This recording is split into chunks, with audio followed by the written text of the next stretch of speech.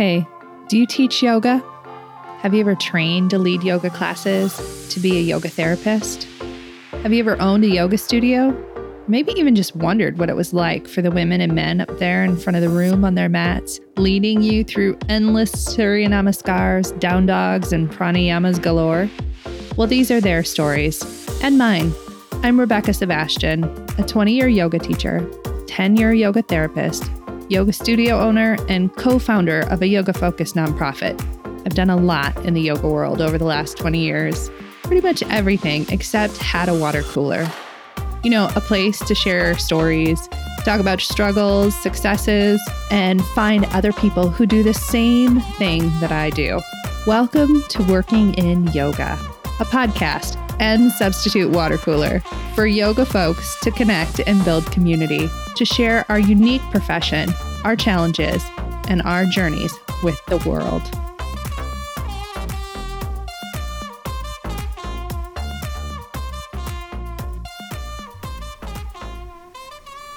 Hey friends, welcome to Working in Yoga. Here we are talking today about a subject that I really never wanted to tackle. As I said in last week's newsletter, I've spent the last 7 years talking to changemakers, activists, and community organizers in the yoga industry space, and have long said that the one thing I am not game to take on is fixing our clearly broken YTT system. To me, that's the Yoga Alliance's job. I have always had a huge soft spot for labor rights, and I'm really excited to see my prediction of 2016 coming true in the 20s, that this is the decade of labor movements. But what about us? Where is our labor movement? We've talked for years about the incredibly slow entry into full-time yoga teaching work and how our work is devalued, often the butt of jokes, and even us, the people within the industry, have a hard time taking our own work seriously. So why not focus there instead of YTTs? Well, because I have come to realize that we can't do that. The two topics are undeniably linked, so consider this podcast an appetizer. Now, I have a whole series on our obsession with perfectionism lined up for the new year, but after that, I'm going to take on yoga teacher training courses in full, and today is an intro to that series. I'm starting by telling you all that you're wrong. That feels pretty on brand, right? Because today, the first topic of discussion in regards to YTTs that I'm taking on are the studios. Before I begin, I would love to ask you to go ahead and subscribe to the podcast from wherever you listen from. It helps the algorithm know that other people like this content and will then show it to more people like you. And if you are so inclined and love the show, a 5-star review would be the foamed milk and lavender sugar on top of the London fog.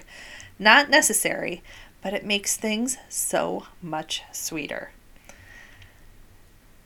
And as I said, I do host a newsletter each week. I had a couple people reach out and say thanks for the podcast recommendation I made last week in the newsletter, and I'm so glad you all are liking it. Once you finish the series, let me know so we can talk. And if you want to sign up for that newsletter, go hit the links in the show notes. It'll take you 2 seconds and you'll be there. And finally, thanks to our sponsor, Sunlight Streams. We are talking all about holiday self-care this week on the blog, so don't forget to read at www.thesunlightexperience.com/blog. Now, I can't believe I'm doing this. Yoga teacher training programs. Like almost all recent solo episodes, I started by asking folks I hang out with on Facebook a question. This time, I asked a group of people in a Facebook group specifically for yoga studio owners. I both asked a question and took a survey in separate posts. And before I tell you what I asked, I do want to say I was working a specific hypothesis, because one thing I have noticed over the years is that whenever the subject of yoga teacher training programs come up, I hear the same line repeated over and over again. It goes something like, the yoga studio model doesn't work, so yoga studios churn out yoga teachers in order to keep their doors open, and they've saturated the market. So, as I was thinking more and more about YTTs, I decided my hypothesis essentially was this. That's bullshit. So, don't get me wrong. I understand why people take this stance, but there is a really important distinction that we never ever talk about in regards to yoga studios, unless you are an owner yourself like I am. So I'm going to make that distinction right now. Boutique yoga studios and chain yoga studios are not the same thing, and critique of us should not be thrown out equally. Yes, we own the same kind of business, but in the same way that nobody is accusing your local bookseller of the same things that they're talking about with Barnes & Noble, saying that all yoga studios use YTTs to keep their doors open is a bunch of crap.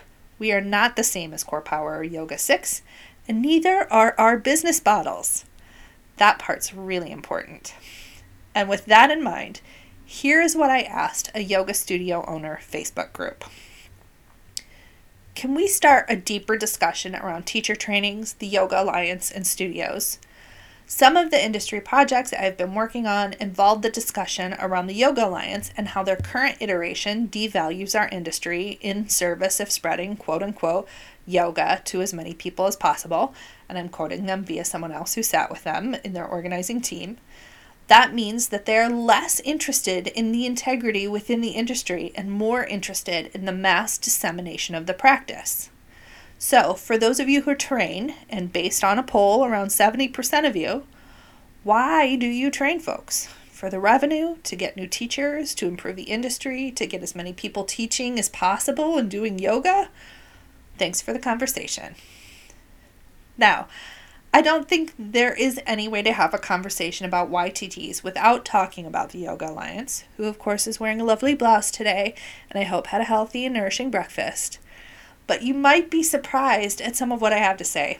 I don't blame the Yoga Alliance for all our woes in the yoga teacher training realm, especially when the topic was first coming under fire in the late teens.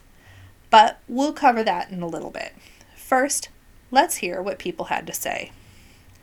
The most overwhelming answer to my question was that people trained or ran training programs because they had a hard time hiring qualified yoga teachers in their community. In fact, over 50% of the answers I received to my initial inquiry mentioned the need to hire teachers, or teachers who taught the particular style of yoga that the studio was built on. Here's what Sarah said, and her comments sum up quite a bit of what folks replied. I started teacher training because I couldn't find enough good teachers. The more the studio grows, the more teachers I needed. I didn't do a 200-hour this year because none of the people who wanted to do it were local, thus they wouldn't teach for me.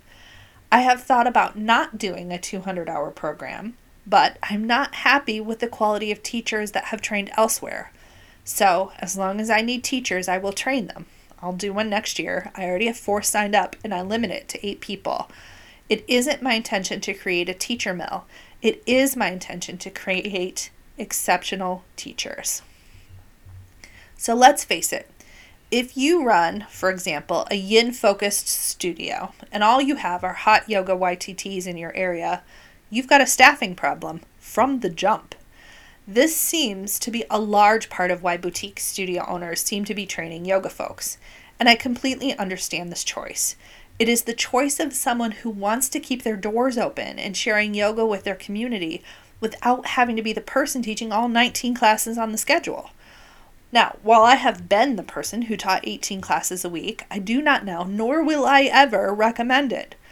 So that you understand this too, let's do some basic math together. Okay, let's say you run a teacher training program and you charge the industry standard of roughly $2,000 for a YTT program. I know, some are dramatically more expensive, and as it's been mentioned many times on this podcast, you can also get your YTT certificate online for somewhere in the ballpark of $200, 1/10 of that price. But we're going to choose $2,000 because it's a nice round number. Let's look at some math. If you charge $2,000 for the program and you are teaching 200 hours, you are making roughly $10 an hour. Not a great wage, eh? Add on to that program where 5 people sign up for that, you've made, $50 an hour, right? No, you couldn't be more wrong. Assume that for every 1 hour of training time you were doing, you have had to do at least 30 minutes of prep, Not to mention the hundreds of hours you likely spent writing your manual if you are Yoga Alliance approved, the money you spent printing the manual, and the cost of all the materials for the course. And if you don't teach every bit of those 200 hours, you are likely paying somebody else in the ballpark of $120 to $200 per hour to teach the content for you. So, if you only had 2 people sign up for the program, you've actually lost money in those hours that someone else teaches. So let's run those numbers again with the actual expenses lined up. You pay $200 per person on materials and another $100 per person to print the manual and bind it so it looks nice. Now, if you don't believe me on the price of that manual, I had a 30-page manual for a studentship course that I run, bound for 4 people just 2 weeks ago, and it cost me roughly $45 to look professional. A YA-approved YTT manual has to be at least 100 pages, and I have no idea how 100 pages would cover all the material. If you get that printed on nice paper and bound really nicely, $100 per manual doesn't seem that much out of the ballpark. So also, you're paying a teacher to come in and professionally teach the yoga history and the yoga A&P, anatomy and physiology portion of your YTT. That's $3,500. You prep to have a few special guests who come in for an hour or 2 at a time, maybe sharing chair yoga or yin yoga or kids yoga or something else that isn't your specialty. That's another $500. So out of that $10,000 you received for the 5-person YTT, you've spent $5,500 of it already. And that, my friends, does not include the marketing costs that you incurred to get those 5 people, or the fact that at least half of them are now likely taking classes at your studio for free instead of paying you for them like they were before they signed up for the program. Then you pay yourself based on the amount of hours you actually spent planning, prepping, creating, and executing that training. You've made just about $11.25 an hour, and that's not minimum wage in some states. So please, let me dissuade you from thinking that this is a moneymaker for studios. Nobody, and I repeat nobody, is saving their studio from failure on the money they made from a YTT. Could they prolong the inevitable? Sure, but it won't last forever, and the money runs out eventually, and you also often run out of people to train. And of course, that number does go up if you have 10 people sign up for the program instead of 5. You're making roughly $32.50 an hour, assuming you do it alone, and not with a partner, because then if you have a partner, you're back down to $16.25 an hour. And if I'm going to be honest with you, I would really need to love training a lot to do that much work for $30 an hour. Let me put that money in perspective from you from my own personal vantage point. I get paid $150 an hour as a yoga therapist, $85 an hour if people buy in packages. So I make quite literally nearly triple that as a seasoned yoga therapist. Now, I am wildly in love with my work as a yoga therapist, and I have service baked into my pricing, so I do offer services for free to some people. But in my mind, training yoga teachers is a hell of a lot more work, and to do that for $30 an hour, well, that had me thinking twice. So if you were over there thinking about how studios ruin the integrity of our industry trainings in order to get rich, that's patently false. The math doesn't lie, my friends. Here is some real talk from a studio owner named Tiffany. It's my passion to go deep with people. It's the part of teaching that still lights me up. It's my favorite part of my job, and some days I'd rather just do YTTs and not run the studio. I do it because it transforms people's lives and their relationships. It helps them to heal generational trauma and personal trauma, their relationships to their bodies. It creates a ripple effect of health and peace in my state. It's a beautiful legacy that remains when I no longer do. It will change the culture of my community and influence people for generations. It's been 10 to 25% of studio revenue over the years, so it is financially helpful, but on the other hand, it takes my most consistent and passionate students and turns them into teachers. They get hired or disappear to do their thing, and they aren't paying customers. They're competition, which doesn't worry me much, but has made an effect on the attendance of my strongest practitioners. I don't want to go online at all, really, or devalue what I offer. I'm okay with recording lectures when someone is absent, but I do feel in-person learning is imperative. I do believe we should be present with each other's energy fields, see alignment in each other, do deep healing together, etc. So I don't align with an online YTT. Tiffany goes on to mention that she also does not feel aligned with how the Yoga Alliance runs trainings and YTT certifications anymore, and a lot of people felt that way. In fact, about a third of the studios who answered my survey on running YTTs run one that isn't YA certified. Let me tell you the stats on that survey before we continue into what other folks said.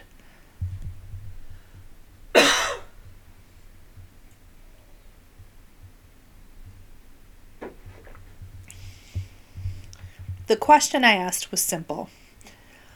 This is a group of 3,184 yoga studio owners at time of this podcast recording from all over the world, and I had 94 people answer the survey. 40% ran a YTT that is Yoga Alliance registered. 28% ran a YTT that is not Yoga Alliance registered, and 20% do not run a YTT at all.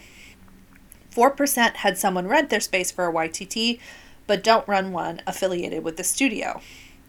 So just because I like stats, that is approximately 1/3 of studio owners who responded who do not run a yoga teacher training program in any capacity.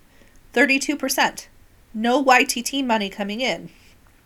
If the model was reliant on teacher training programs, there is no possible way that this many studios could get away with not running one.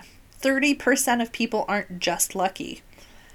I think a lot of folks enjoy the extra income a YTT brings them, but are not reliant on that to pay their bills. Perhaps the YTT is how the owner pays themselves a salary. I do know a couple studio owners who have said that to me privately, but it isn't how the doors stay open. So why do they do it? Nicole DeAndrea, a friend of the podcast and studio owner business coach, answered this question in spades. Okay, I'll play. This is interesting to me. One of my primary motivators in doing trainings is playing my part in upgrading the industry. This is one of my written, widely understood core values in both of my businesses. I'm interested in training yoga professionals, people who have never been asked to teach for free, underpaid, or undervalued, and won't settle for anything else, and sending that out into the marketplace. I have an interest, of course, in developing teachers that are aligned with my brand and values and who want to teach our style. I have always found that my own teachers are the most coachable and committed, and with our growing schedule, we need to hire. Teacher training allows me to nurture the interests of my staff and retain them, specifically my lead teacher who's expressing a desire to move up within our organization and rise into a leadership role. She'll be co-teaching it with me this time, and it's an opportunity for her to gain new skills and earn quite a bit of money, which is important for her as a career teacher and mother. My other teachers want to be involved too, so again, great for culture and buy-in. I really believe in my program. I worked very, very hard on it, and I'm proud of it. Not to sound dramatic, but it's basically the culmination of my life's work. I get to use my anatomy brain, my yoga brain, my business brain, my coaching brain, my leadership brain, all in one place. And now that I'm thinking about it, it might actually be the only place in my work that I get to scratch all of those different itches. This is our first training since 2019. It wasn't on my mind until I saw the potential in some of our clients, and now I'm all re-energized about it. The money's nice, but for me, it's the thing that reconnects me to the why I wanted to start this business in the first place. So yeah, I love it. I think a whole lot of people are incredibly interested in how we can play our part in leveling up the industry, myself, of course, included. And running a high-quality YTT is a way to do that. Terry, who runs a studio and nonprofit in Florida, says this: I offer teacher training that I have a strong base of great teachers who work for me, and the revenue helps bring in some support for overall studio operations. Last, it's a great way to give my most senior teachers the opportunity to deepen their own understanding of yoga by bringing them on to assist and eventually co-teach and support them financially. See, that's a clutch statement right there, and Nicole said that too. There are not a lot of career paths in the yoga landscape, so it is sometimes up to us, the studio owners, to provide them when we're able to do so. I went on to ask Terry what her original why was for the program, Was it because she had a hard time finding suitable teachers? And she said, yep, the teachers are mostly from my school. Those who don't get certified through me get CEUs with us once joining the team so they can learn our methodology. Our studio focus is therapeutic alignment, vinyasa, and yin, and we're trauma-informed. Now, Terry's nonprofit focuses on trauma-informed yoga. The name of it is the Connection Coalition, by the way. So the trauma-informed part is really important to her. And if you're in a place where you have a lot of Ashtanga or Iyengar yoga, like in my town, where those are literally the only two YTTs that are going, it is important to offer trauma-informed training. New yoga teachers want this training. And for Terry, it felt important enough to build a whole YTT around it. And I agree. And finally, Kelly mentioned something that I want to highlight, especially as I really started to do some thinking about YTTs and our trainers. Kelly runs trainings for people who feel called to teach yoga and want to learn from her specifically. She alluded in her comments to the fact that this was very much part of her purpose as a yoga professional. She said, I love it. It feels so much in integrity with who I am and what I feel called to do. I get to work very closely with a few students at a time, and I don't feel pressured to offer anything of myself if it's not aligned. That's the thing. Every time I tried to launch a YTT, I really didn't feel aligned with it. While I'm a hell of a good yoga therapist, I don't feel like the YTT path is for me, and that means I personally need to step out of the running of being a person who trains, because we, as an industry, need more people like Kelly and Nicole who feel like training is the culmination of their skills and calling. So how do we make that happen? First, let's talk about one of the big factors about why it doesn't. YogaWorks and Core Power. No, not by name personally. I know they're closed, but let's talk about chain yoga studios. Chain yoga studios are generally backed by venture capitalists, and their model for operation is different. Remember, chain businesses likely have an IPO like YogaWorks did, yoga's first official chain. They offered 5 million shares of their business at $5.50 a share, and they took on a board, like all market-traded businesses, and had shareholders to account to. While this isn't the model of every single business that goes public, there is a model I want you to consider. YogaWorks, Core Power, Moto Yoga, and others are running a model of yoga that isn't the same as your boutique yoga studio. The model for most capital businesses in any industry is to get as much money out of the market as possible in a short-ish period of time and then sell or close. If you can create a funnel out of a moneymaker like a program like a YTT, why wouldn't you do it? While I may someday have someone on this podcast who worked at a franchise and can give a firsthand account of what's happened in those spaces, let me tell you the chatter on the back end that I've been hearing for nearly a decade. Here's how this rolls. You take a yoga class at a chain yoga space. You get good at your yoga. Your favorite teacher asks you personally to do the YTT. You're flattered. You fall in love with yoga. And then maybe, just maybe, you get a job at that studio. But in order to keep that job, you need to get students from your classes enrolled in YTTs. You realize that's what happened to you. You feel disillusioned and maybe a little betrayed from that sacred teacher-student trust. On and on and on, until it isn't sustainable. This is not what small studios are doing, full stop. So equating what happens in YTTs in a small studio with the quote-unquote puppy mill model that is referred to over and over and over again when talking about studio YTTs isn't fair or accurate. These are two completely different business models. It just so happens that due to lack of leadership, we let one of those models devalue our training industry in the last decade beyond recognition. Why, hello, Yoga Alliance. While I do not have time to get into everything I have to say about the YA or their YTT attitudes and positions, I will say this.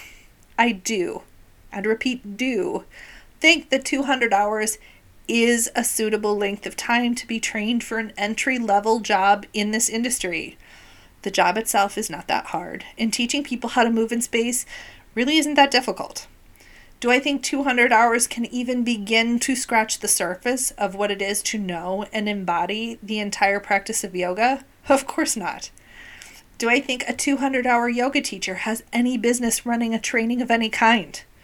Abso-fucking-lutely not. But could they teach at a gym or an entry-level class at a studio? Yeah, I really do think they can, without question. So I don't take issue with the 200 hours in and of themselves. But the varying degree of quality in training, I do take issue with. And that can be controlled to some degree. It just isn't. Because we only have one trade organization, and that organization does not apparently see a problem with this, there isn't much we can do about it yet. I do want to say this, though, about the Yoga Alliance. Some of this isn't their fault.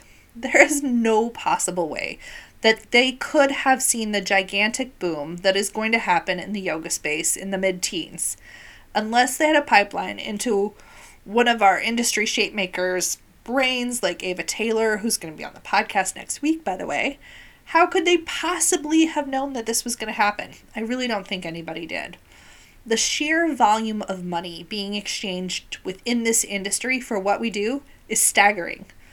Think of other activities like ours, say martial arts, for example. That studio industry, they're valued at somewhere in the $16.1 billion mark. Do you remember how much I said yoga was estimated to be valued at by the end of 2025? $215 billion worldwide. Martial arts and their $16 billion, they buy our coffee. Nobody could have predicted this. So the fact that our trade organizations were unprepared for it, well, that's more than understandable, by the way I see it. Yoga folks are by nature not often business-oriented, so we were concerned about other things like integrity and authenticity. I do love that about us. But that attitude ultimately allowed chains to come in and run our trainings into the ground. So what is the Yoga Alliance doing about it now? Hell if I know. But in 2024, I'm going to find out. Thanks so much for joining me around the water cooler, friends. I am so grateful that you're here and listening. If you want to send me feedback, feel free to go to the website, www.workinginyoga.com, and fill out the contact form. As I mentioned, next week I have Ava Taylor on the podcast. I love her so much. She is smart. She quite literally helped build our industry and has the actual best business book on yoga that I have ever read that just came out this year.